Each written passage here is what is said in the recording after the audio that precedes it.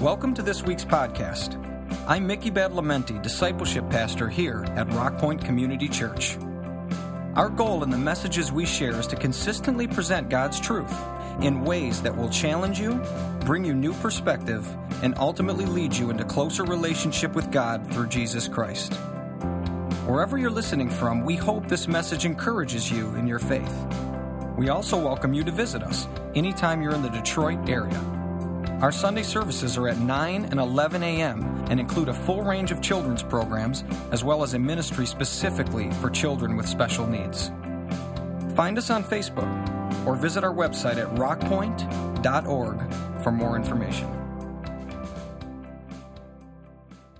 We have been in a series entitled The Challenge of a Biblical Worldview, and there are certain subsections. We've been in a three-part subsection that we're going to complete here today.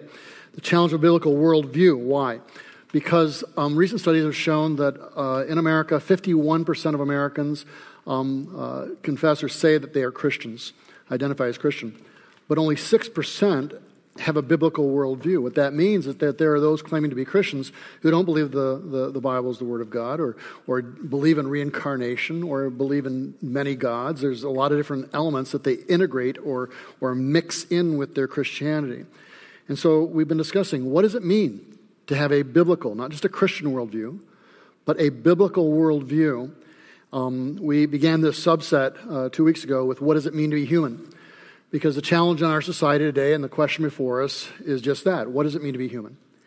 If we are the highest of the evolutionary chain and we're constantly evolving and developing and growing better and brighter and wiser, and there is no creator, then we owe no one nothing. Okay, we don't owe one another, we don't owe God, we don't owe anybody. We're just our own creatures, and we can redefine ourselves however we want to do that, if we're just this random collection of molecules. If, however, we are individuals made in the image of God, if we are created by God, if we have a creator, then that changes everything. Then we need to look to Him as to how we are created, as to how we can best live that life out.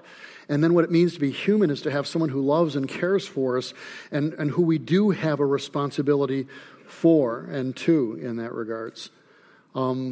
We have been using as our text for these three subsections then Genesis chapter 1, verses 26, 27. God said, "Let us make man in our image, after our likeness, and let them have dominion." Notice it's them, not him. "Let them have dominion over the fish of the sea, over the birds of the heavens, livestock, everything that creeps."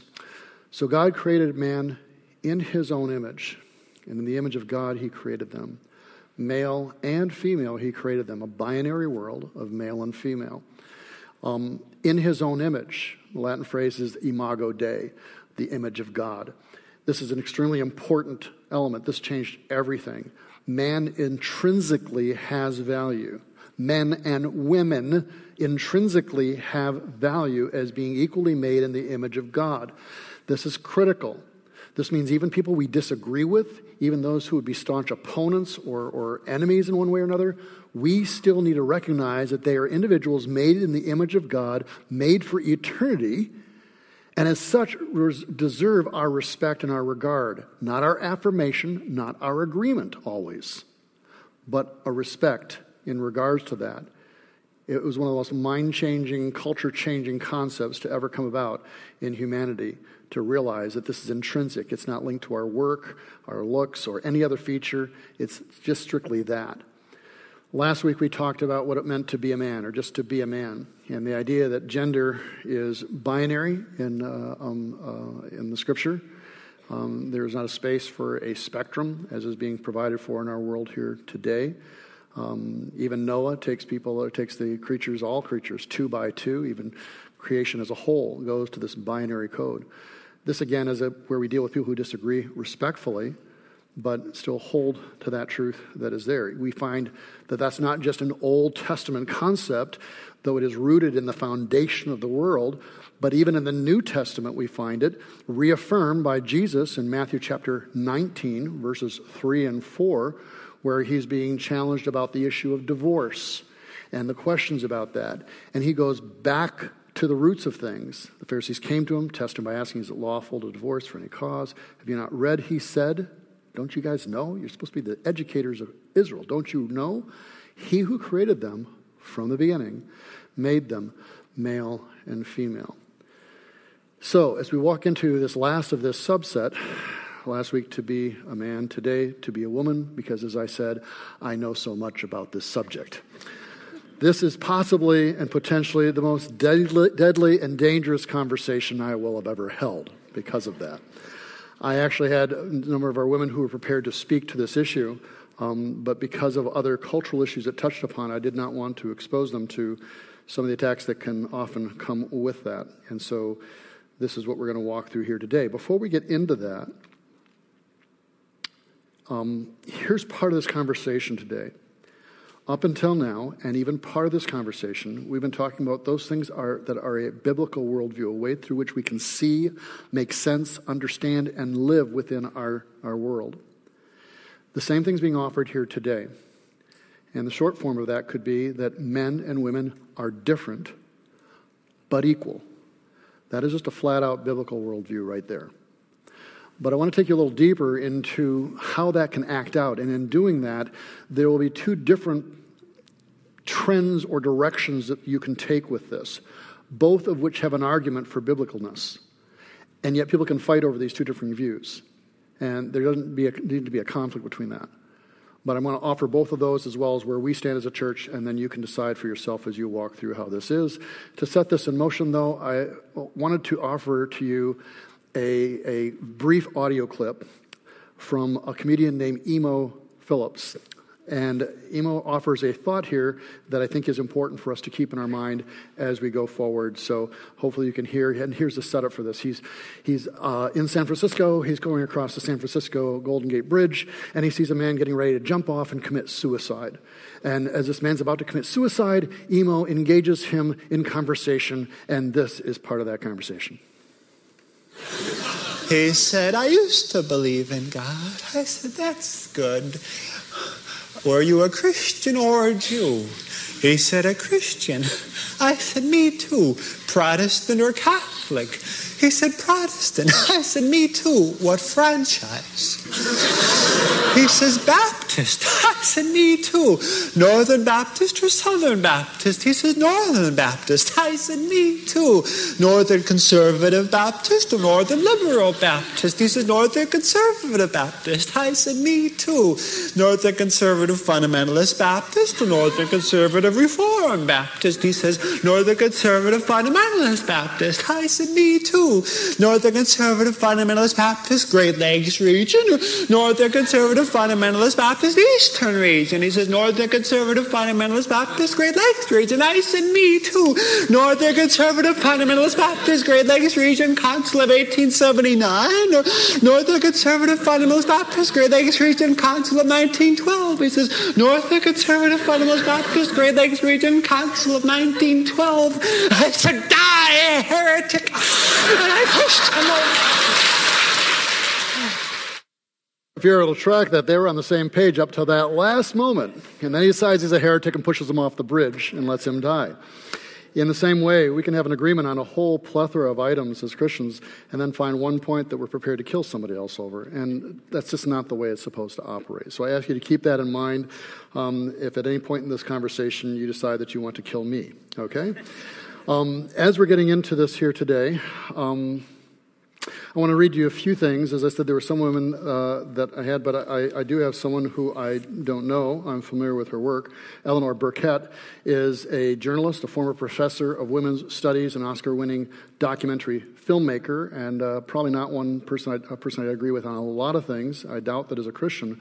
But wrote an article in response to Bruce Jenner's transition entitled, What Makes a Woman? And this is just an excerpt from it. She's saying there, meaning Bruce and other ones, their female identities are not my female identity. They haven't traveled through the world as women and been shaped by all that this entails. They haven't suffered through business meetings with men talking to their breasts.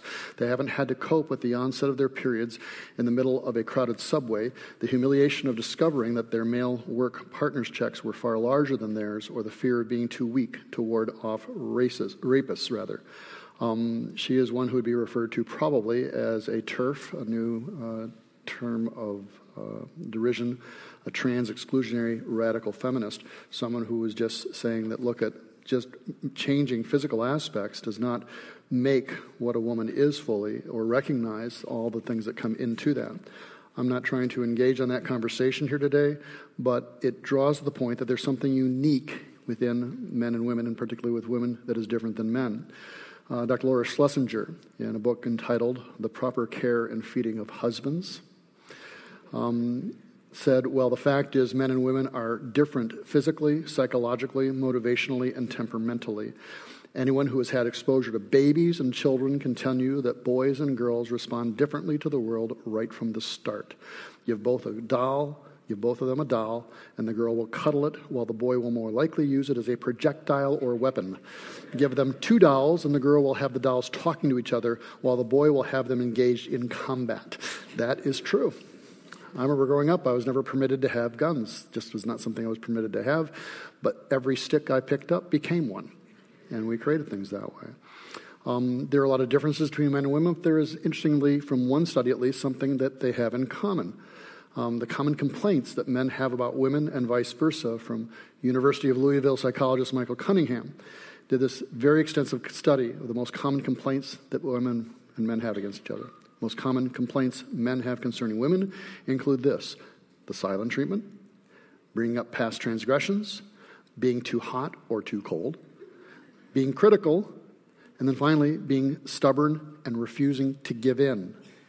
Most common complaints women have concerning men include forgetting important dates like birthdays or anniversaries, not working hard at his job, noisily burping or passing gas, staring at other women, and then the fourth one, being stubborn and refusing to give in.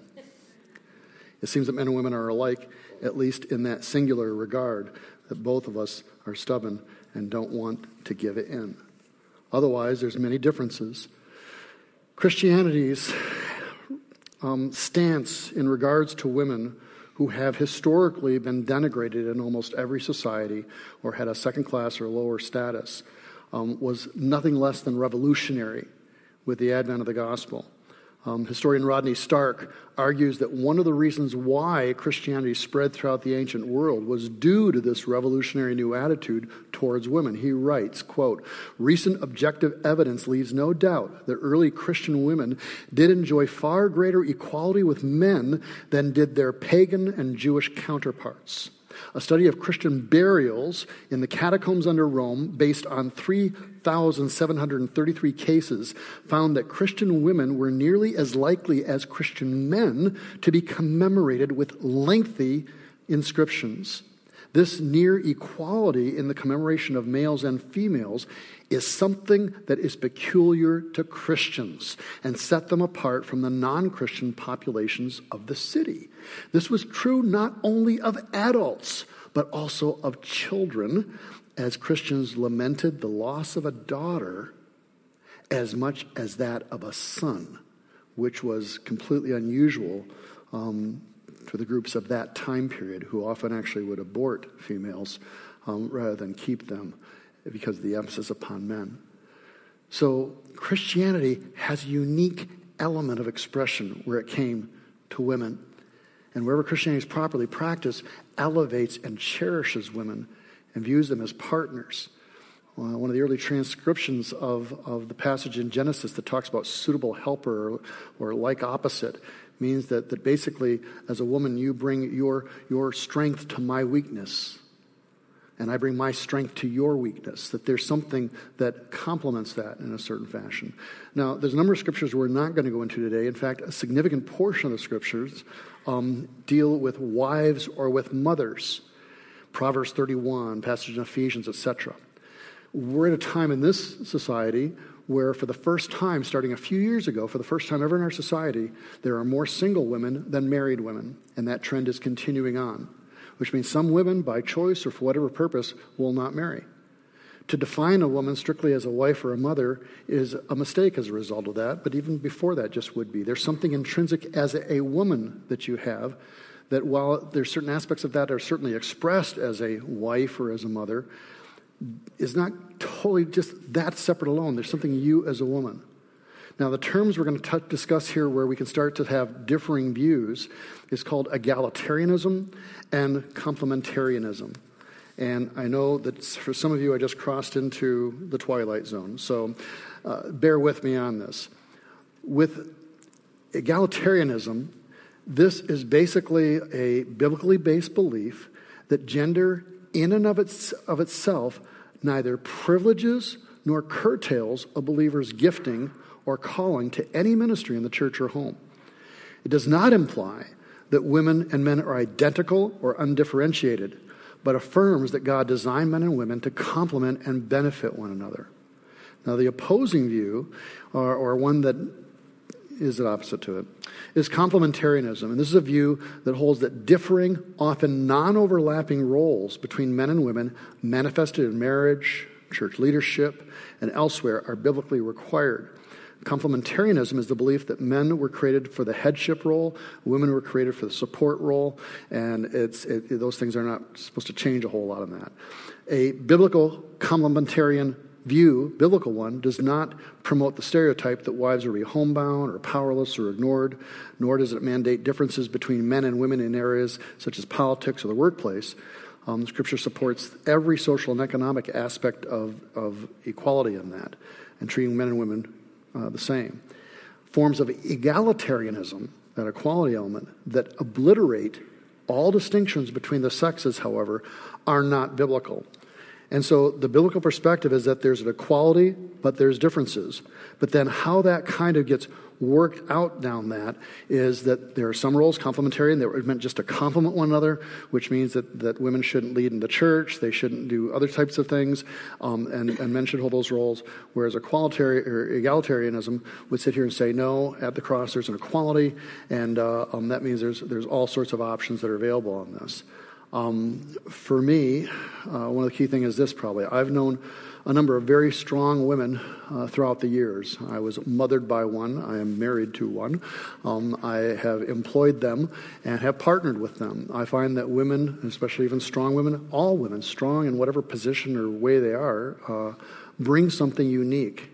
And I have found great value in having women on any of the teams that I've led or as partners.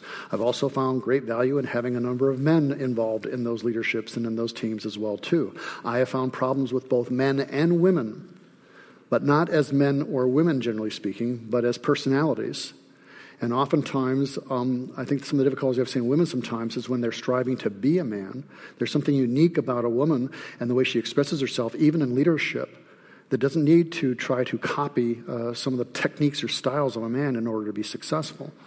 Unfortunately, we find that happening in our society today as women increasingly are trying to take on some of those same traits. And so we find now for the first time in this country a significant increase in violent crimes among women, who are now starting to equal what some of the men's violent crimes and other issues are to do. And I think taking some of the worst aspects of masculinity in the midst of that. For those who are in the complementarian camp, firmly, what they will generally want to do is to draw from the original in the Old Testament and to take points that are legitimate, I think, as a consideration. The serpent approaches Eve first, not Adam, kind of reversing God's order. Eve sins first, as is pointed out in the Old and New Testament. Adam sins very deliberately. He's the one that had the instruction given to him that he violates it. She had gotten it secondarily from him. And there are those that want to say he didn't fully clue her in, and maybe that's where it happened. Don't know. God speaks first to Adam as the head of the home. And then when there's the failure, God punishes Adam and Eve differently. With Eve, it's more relationally in nature. With Adam, it's much more global in nature. And this is why Romans chapter 5, verse 12 says that sin entered the world through one man. It wasn't through a couple, through two people, nor through a woman. It entered through one man. Adam was held responsible for that sin. And so cooperation between the sexes was replaced with competition. And as one writer puts it, incidentally, this helps explains what it means to be men, the head of your home. To be head means that the man bears personal responsibility and accountability for what happens in his family. It's not a statement about who makes all the decisions or who keeps the checkbook or who works outside the home and who doesn't. Those issues are best settled in the area of giftedness. And so that's one of the concepts that they'll argue is to say, okay, so there's such differences. Now, there's other passages that are also drawn into play. And as we would get into this, we'd have to take a look at 1 Timothy. And I really didn't want to get into this passage because it can take us off on a left turn real fast, but we need to address it still. So one of the key passages is 1 Timothy chapter 2, verses 9 through 15. Paul's addressing his son in the faith, Timothy, and trying to give him direction. So, but notice the language here. And I, Paul says, want women to be modest in their appearance. They should wear decent and appropriate clothing and not draw attention to themselves by the way they fix their hair or by wearing gold and pearls or expensive clothes. For women who claim to be devoted to God should make themselves attracted by the good things they do. And then this next one, that's a real winner. Women should learn quietly and submissively. I do not. I don't. I don't let women teach men or have authority over them. Let them listen quietly. For God made Adam first, and he goes to his theology here, and afterward he made Eve. And it was not Adam who was deceived by Satan, the woman was deceived, and sin was the result. But woman will be saved through childbearing, assuming they continue to live in faith, love, holiness, and modesty. Okay, what the heck, all right? Women are going to get saved by having a baby. But the text on this, if you look at it, is a little different. It says women will be saved through childbirth. It's more the idea that women will be saved by the birth of the child, in caps. Another version, the Message spells it out a little more clearly. On the other hand, her childbearing brought about salvation, reversing Eve. But this salvation only comes to those who are going to pursue it in good and holiness. In other words, what there's being said with this is not, ladies, you have to have a baby and then you'll be saved. What it's saying is that, yes, Eve messed up in a certain way. But at the same time, there's a blessing that can only come through Eve. Ultimately, it's going to be Jesus Christ, the Messiah, and that comes only through childbearing and eventually bearing the child. Salvation's available for everyone who, in faith, love, and holiness, gather in all that lean into that faith. And so it's lifting up the fact that, yes, there was an issue with women at first, but also blessing and ultimate salvation comes through women as well, too. Now, having touched with that one, let's go to the first part here. I want you to draw your attention, as somewhat at least, to some of the language that he's using here. He's not saying God is saying this. He's saying, I don't do this. I don't allow this. And there are those that want to say he's speaking personally and of his cultural references more than a directive for the entire church. That's a debate point that can be had. And we can have that debate, and it's a good debate, and we don't have to tell each other to die as heretics or shove each other off a bridge. Okay? So there's a disagreement that can be had by that. One of the things he's addressing here, too, is the idea of being quiet in the church. And people want to say, so that means women shouldn't take... No, he was addressing very probably a specific issue that was unique to Judaism, in that the synagogue, when they would gather, the men would sit on one side and the women would sit on the other side, part of the segregation that was part of Judaism at that time period. The women were not educated as a general rule, certainly not in compared to the men. So now Paul's speaking, or the others are speaking, and they're offering these radical new concepts, and the ladies are sitting here to their husbands across the aisle trying to whisper quietly, maybe a little loudly, whatever. Here's what he's saying, right? Hey, what is he saying? Well, that's crazy. What do you think, Fred? And yelling that across the aisle at him. And Paul's saying, hey, in the church, just be silent. Talk to your husbands afterwards. Address it later. But in the church, be quiet in this point in time. And so these tended to be more cultural issues, would be the argument for those who are not going to accept a fully complementarian side of view or perspective as a result of that. Now, the conflict, or the opposite, if you will, of this, and an argument more made for the egalitarian perspective, is going to be found in Galatians chapter 3, verse 28. It's one of my favorite passages for a number of reasons. There is neither Jew nor Greek. There is neither slave nor free. There is no male and female, for you are all one in Christ. Bad actors want to take this passage and tell you that there's no gender issues. It's all a spectrum because there's no male and female. They are bad actors trying to distract you and mess you up. That's not what that's addressing. The key phrase in here is this: all one in Christ. It's not saying that there's no differences. It's saying, though, that in Christ there's a unity. Another passage that links with this is Colossians chapter 3, verses 10 and 11, that says that we put on the new self, which is being renewed in knowledge after the image of its creator. So we're being back to the image of God and the original intent. And here, there is not Greek and Jew, circumcised and uncircumcised, barbarian, Scythian, slave, free. But Christ is all and in all. So a complementarian is going to sit here and say, look, from the original thing, it was to be this complementary way, and that means there's some things men just don't do, and there's some things women just don't do. And then there's a breakdown after the fall of man, and instead of cooperation, there's competition. Egalitarians are going to want to say, yes, the original intent was such an association that was permitting anything to be a part of things, and in the New Testament, it's renewed in a way and restored. And so in the image of its creator, we're being made together so that we can all have identity together. Everyone is not only valued, but that means that potentially everything is available to anybody in the process. Now, the first thing you need to draw from this, and this is why I love this passage 3:28, Paul knew there was differences between Jews and Greek. Radical. It was a racial difference that went real bad. The Jews thought the Greeks were dogs. They literally called them that. They were just hostile. Slave and free. Obvious differences. Male and female. Obvious differences. But he's saying they're all one in Christ. This has to go with identity.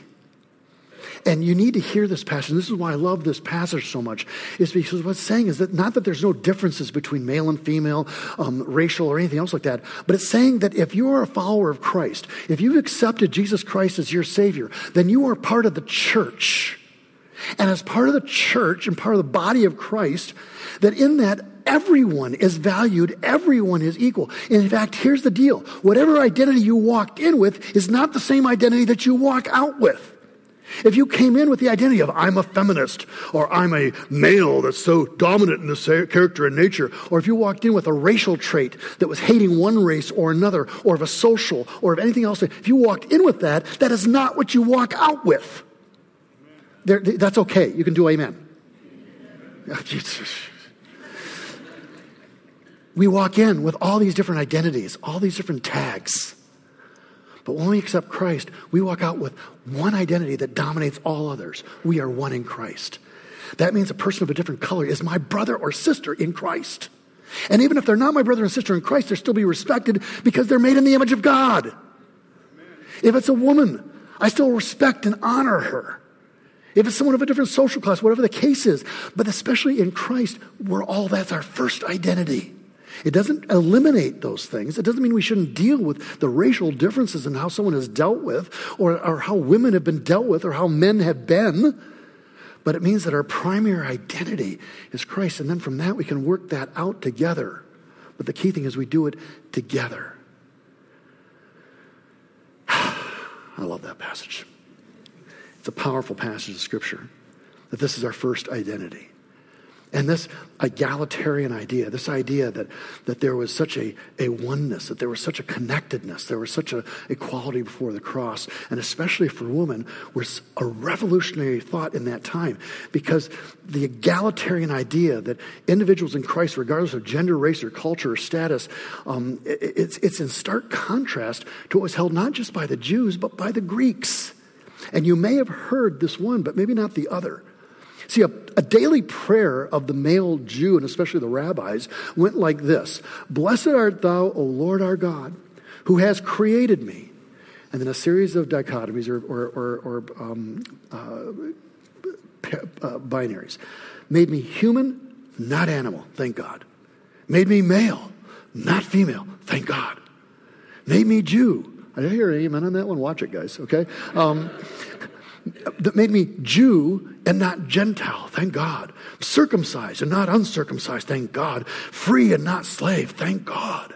This was the dominant mentality of the time.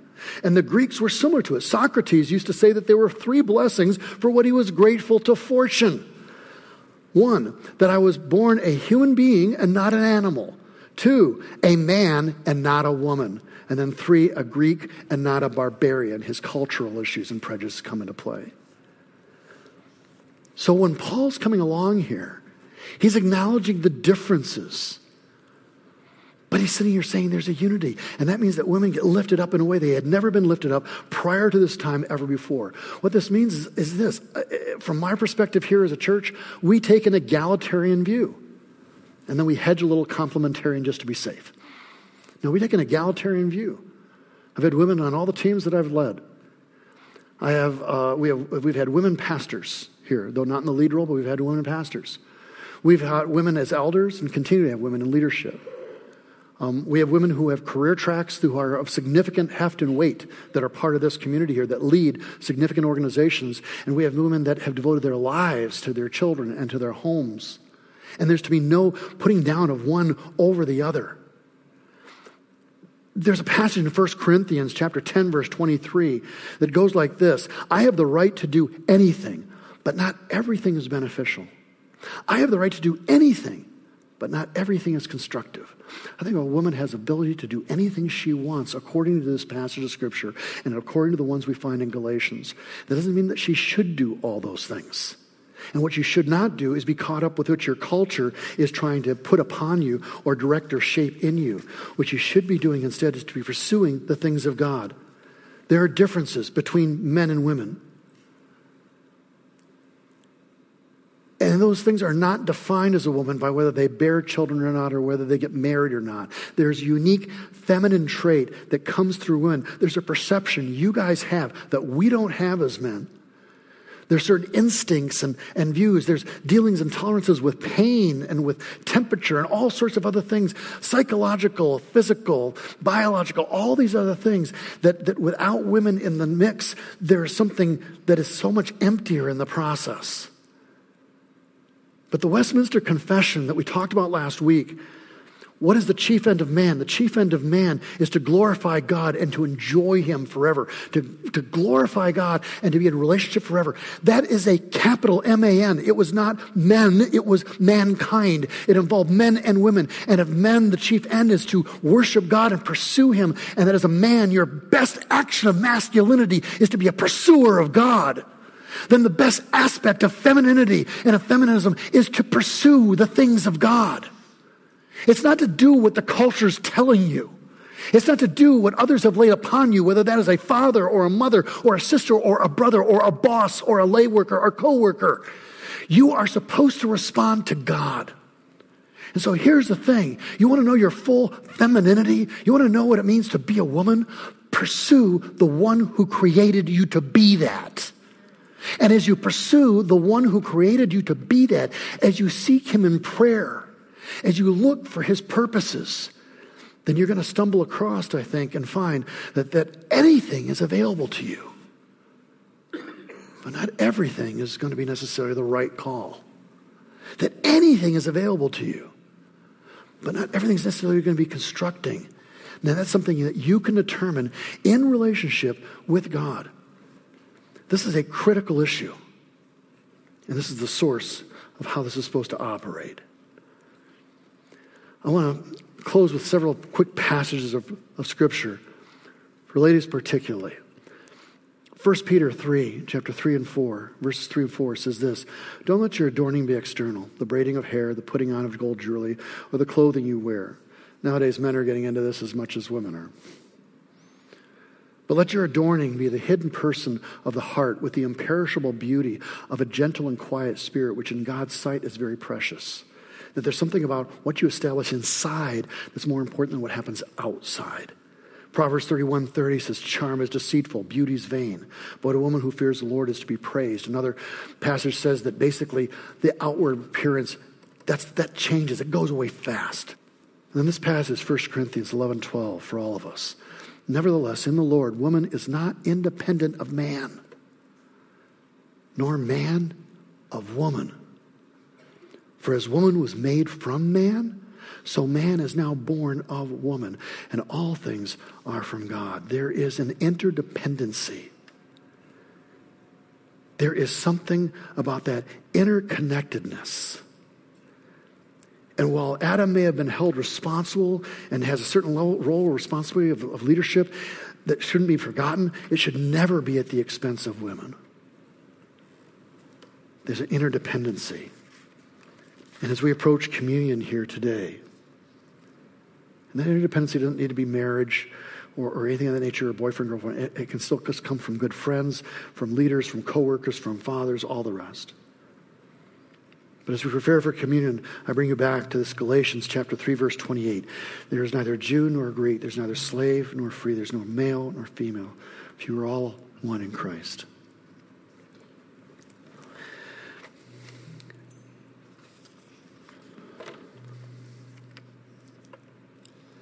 I've seen women try to act like men, and it's often not a pretty sight. I've seen women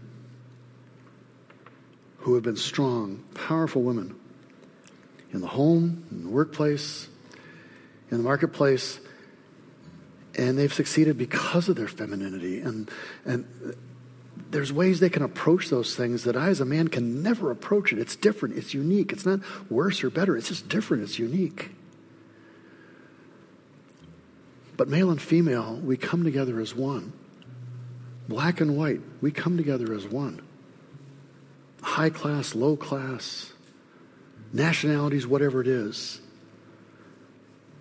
We come together as one in Christ. This morning we're going to take of communion.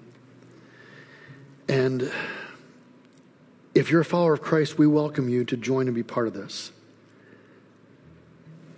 If you're not, and maybe this whole conversation today just completely has turned you off, I don't know what to say about that. We're kind of stuck with Scripture.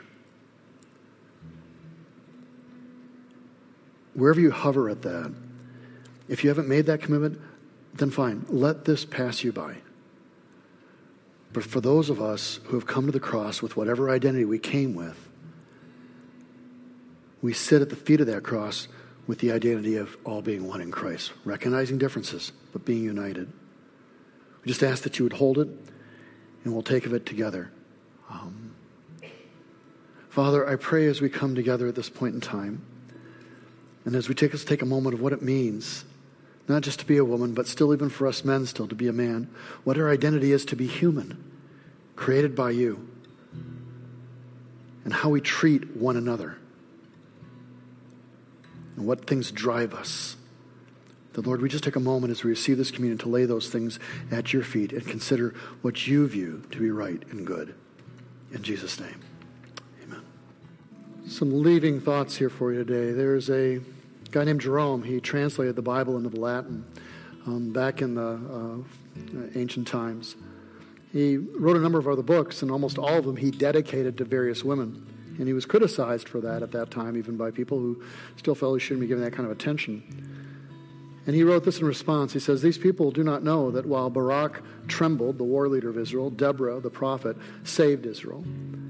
That Esther delivered from supreme peril the children of God. Is it not to women that our Lord appeared after his resurrection? Yes, and the men could then blush for not having sought what the women had found." Women, I say to you, whatever God is speaking to you and you are pursuing him, if expressed in your true femininity, that is something that you can take hold of. I leave you with this passage in Luke chapter 1:45. "And blessed is she who believed that there would be a fulfillment of what was spoken to her from the Lord. And blessed is she who believed that there would be a fulfillment of what was spoken to her from the Lord." Either way, men and women, we are stuck with each other. And we need to learn to respect and have a regard for each other and the uniqueness that that makes. And so, God, I pray your blessing upon us as your church. I pray that you help us to understand fully what it means to be a man, fully what it means to be a woman, and to have respect and regard for both, and respect for those who disagree. And I ask your blessing upon our oneness as a church. And I thank you for the grace that we find at your cross. In the name of Jesus Christ, I pray. And I'm going to ask all the women, if it's as loudly as you could, please say amen. Amen. Men, it's our turn. Amen. Work on it. But we're all together now. So let us together say amen. All 1, 2, 3. Amen. God bless you and keep you. Amen.